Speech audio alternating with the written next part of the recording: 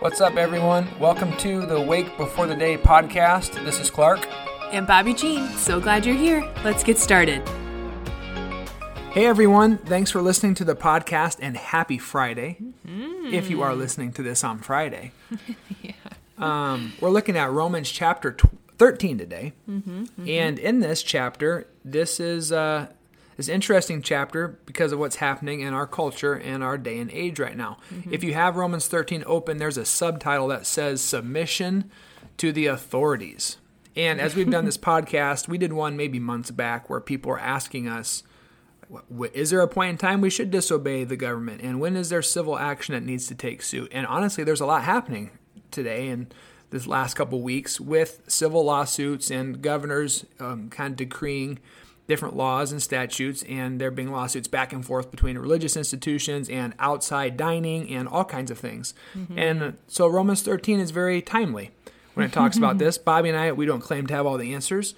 We will try to give a uniting word that's honoring to the Scripture, and we'll also be honest with you and speak kind of from our heart as to like what we think about these Scriptures and how they apply to us today. Yeah, so I'll just kick it off a little bit here with kind of a synopsis of what's going on in chapter 13. And so a little background, Paul is talking about this when Emperor Nero is in charge. And Bad dude. Verse 1 is talking about how every earthly authority has been God ordained.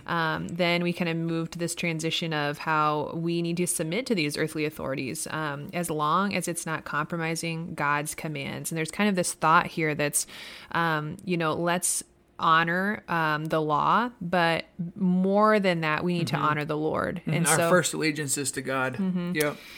And then later on in the chapter, we're going to talk about loving your neighbor. So that's from verse 10, and that sounds like this: love does no harm to its neighbor, therefore love is a fulfillment of the law. And then also verse 14, we'll touch just a minute too, and that's kind of about clothing yourself with Jesus in verse 14, how worshiping him and following him, what that looks like. And so as we read this, like Clark said, I'm so grateful for the Bible and how Paul speaking here, but really the Bible as a whole speaks to our lives. And so as we read this, it's common that you'll have questions or that kind of thing pop up. And Clark and I don't want to be people that shy away from that. As we've kind of brought up many other times, like it's really good to ask questions and to discern and wrestle with the Scripture and that kind of stuff. And so, I mean, one of the obvious questions here that pops up is, and that you might be thinking too, is, okay, when is it okay to disobey the government? Clark? Yeah. What are you thinking? Well, I think a lot of things, but I'm a pastor and I'm not a businessman or a politician, so we'll look to the Scriptures. Yeah. And there are lots of examples in the Bible of people disobeying the government. And Old Testament and New Testament, I think Bobby summed it up well when she said, we need to submit to the earthly authorities so long as they don't call us to compromise like the way of Jesus or God's commands. Yeah. So here are some examples. Exodus 1, Pharaoh puts out an edict to kill all the baby Hebrews and the baby boys. And so Moses is hidden, and that's disobeying, and actually ends up being Pharaoh's daughter that raises him, and you see how God uses that. Flip to Daniel 3 and Daniel 6. Both of those chapters, you have Shadrach, Meshach, and Abednego that are told to bow down and pray, worship this big golden idol, and they say nope, and into the fiery furnace they go. Daniel 6, they're told to pray again just to the king. Daniel says nope, into the lion's den he goes. So there's a number of other examples from the Old Testament. If you flip all the way to the New Testament, one of the more recent and kind of ones that you'd read right away is in Acts 4. Peter, James, John, the crew are out sharing the gospel, and they are arrested multiple times, beaten, thrown in jail, and threatened, saying, if you preach the gospel again, you're back in here. If you preach the gospel again, you might die. And what do? They disobey. They continue to go out and continue to preach. So there's two sides to the coin. One is there are earthly laws like paying taxes. Yeah, we should do that. Adhering to curfew, sound ordinances, speed limits, whatever it is. Like there are aspects of the human law that do not compromise the laws and the instructions given to us in the Scriptures. We can gladly fulfill those. with a joyful heart. On the flip side, if it does come to a point in time where they're saying, hey, you need to do certain things, take a life, not worship at all, or whatever, it's like, no, we're not submitting to that. That is... Well, you just mentioned too, like Acts 4, like you can't talk about the gospel. You can't talk about Jesus, this person that was just hung on a cross and died for us. You can't. And so that's like a direct violation of the nature of God's law, saying, go out and talk about this. Yeah. And so, so like Bobby said earlier, she said it well, submit to the earthly law as long as it doesn't compromise God's commands. Yeah. And so one of the things then that naturally flows from this as we were processing too was kind of this next question that's like, okay, like when are we, going inside, or when, there's been different kinds of lawsuits, like Clark said, and I'm so grateful because there has been a stand saying, no, church is essential. Yep. And so we're grateful for that. And then in the other hand, while we're holding that and balancing it, we also want to love and respect these people that we care about. We want to take care of each other. And so that's a question that comes up, we've been outside and that's great, but like what's next? What's going on? Yeah. Well, I guess I can speak to us specifically at Emmanuel. And I think that the heart of the elders and the admin team has constantly been to walk in a balance. And one is, obviously, the sole purpose of God creating us is to worship. Like, we're going to worship. Whether it's political or not, you're not going to stop us. We're going to worship. On the flip side of that balance beam there, that teeter-totter, I guess is what it would be, is how can the church be as loving and helpful to the community as possible? And so we're trying to seek a great deal of wisdom, and if you are sick, stay home. If you have symptoms, stay home. It's that simple. If you need community and you want to worship, we have got a phenomenal setup for the church. Is it inconvenient? Yeah, it's not what we would want it to be, but it's actually been a great gift to me, I think to our family, worshiping outside. And so with that, you see there's all kinds of laws coming from the governors at different states saying, hey, you can't worship, you can have groups this big gather. And I have been really grateful for the court system, actually, that has overruled the governors and given the freedom back to the churches, saying, you guys be wise, and you make your choice. How can you be as loving and helpful to your community as possible? And remember, ultimately, why are we here? We're here to worship God.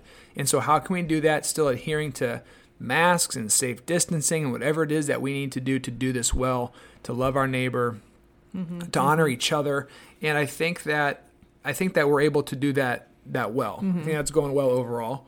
I'm actually enjoying it. Yeah, we super, super, super challenging context. And like, honestly, you guys, that's what we're reading about here too with Paul. Like, talk about a challenging context here with what's going on in Paul's life. Yeah, for sure. Well, when you read Romans 13, thank you for bringing that up.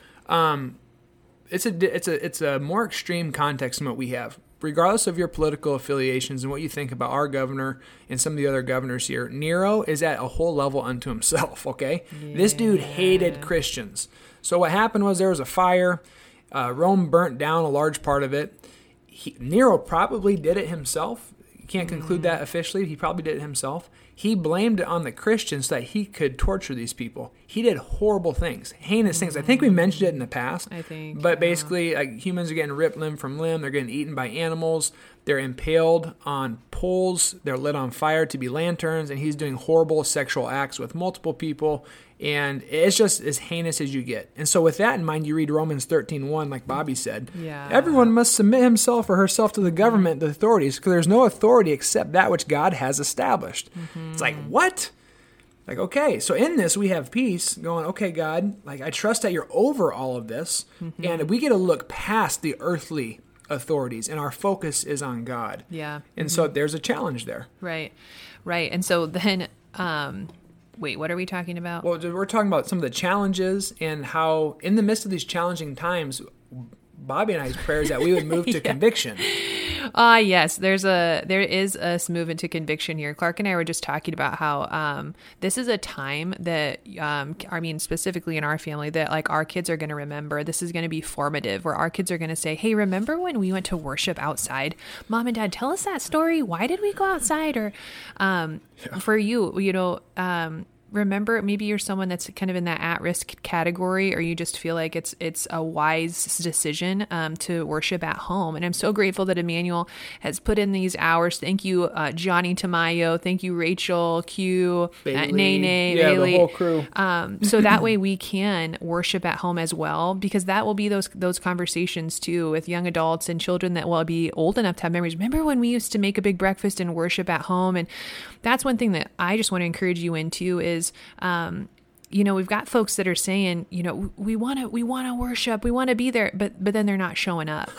For sure. Story of my life. And so put a stake in the ground and Come on, show folks, up let's and worship. have a faithful story unto the Lord, saying, God, you are so good. And we're worshiping outside and we're being blessed. And God, you're so good. And we're worshiping on our couch and we've got our communion ready and we've got our notebooks out and we made our coffee and we're showing up. And we're blessed. And that's a story about this time where we're turning our eyes back to the Lord and we're saying, God, what are you up to? We submit ourselves fully and foremost to you.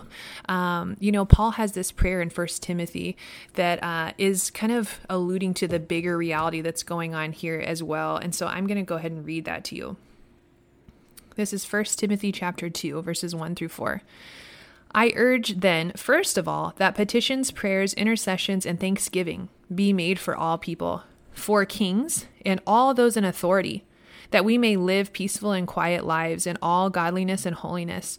This is good and pleases God our Savior, who wants all people to be saved and to come to a knowledge of the truth.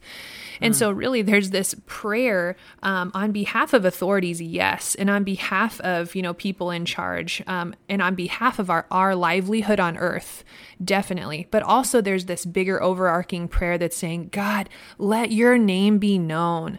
God, let people hear the gospel in this, because that's what we want. We want you and your glory on earth. We want people to come into healing and wholeness because of your name. Mm-hmm. And so I would encourage you, start praying. If you're not, pray for your government authorities. These people are made in the image of God. These people are beloved. These people have a chance to know and understand the gospel just like all of us. So let's put a stake in the ground and let's make this time really notable and to God and his goodness in our own hearts, in our families, in our church, in our community, and ultimately all over the globe. For sure. And the last thing I would say is I'm praying, as you pray for our political leaders, I'm praying for you. I'm praying for conviction. I'm praying that you would move past comfort to conviction. And if you need to be with the body of Christ outside, then worship. Like Bobby said, put a stake in the ground. For those of you who aren't comfortable and want to stay at home, move past inconvenience. We're not consumers. We're saying, I'm going to make it an amazing worship experience at home. That's incredible because like Bobby said, God's moving in and above and through all of this, and his gospel is being preached all over the world. So we hang our hat on that and say, praise Jesus. Thank you for your faithfulness. And it's exciting times. Good day to be a Christian. Yeah. Thanks you guys for listening to the podcast, for checking out Romans chapter 13. And it's just good to be with you. Have a good weekend. God bless you. The Lord bless you and keep you. The Lord make his face shine on you and be gracious to you. The Lord turn his countenance toward you and give you his peace. Have a great day.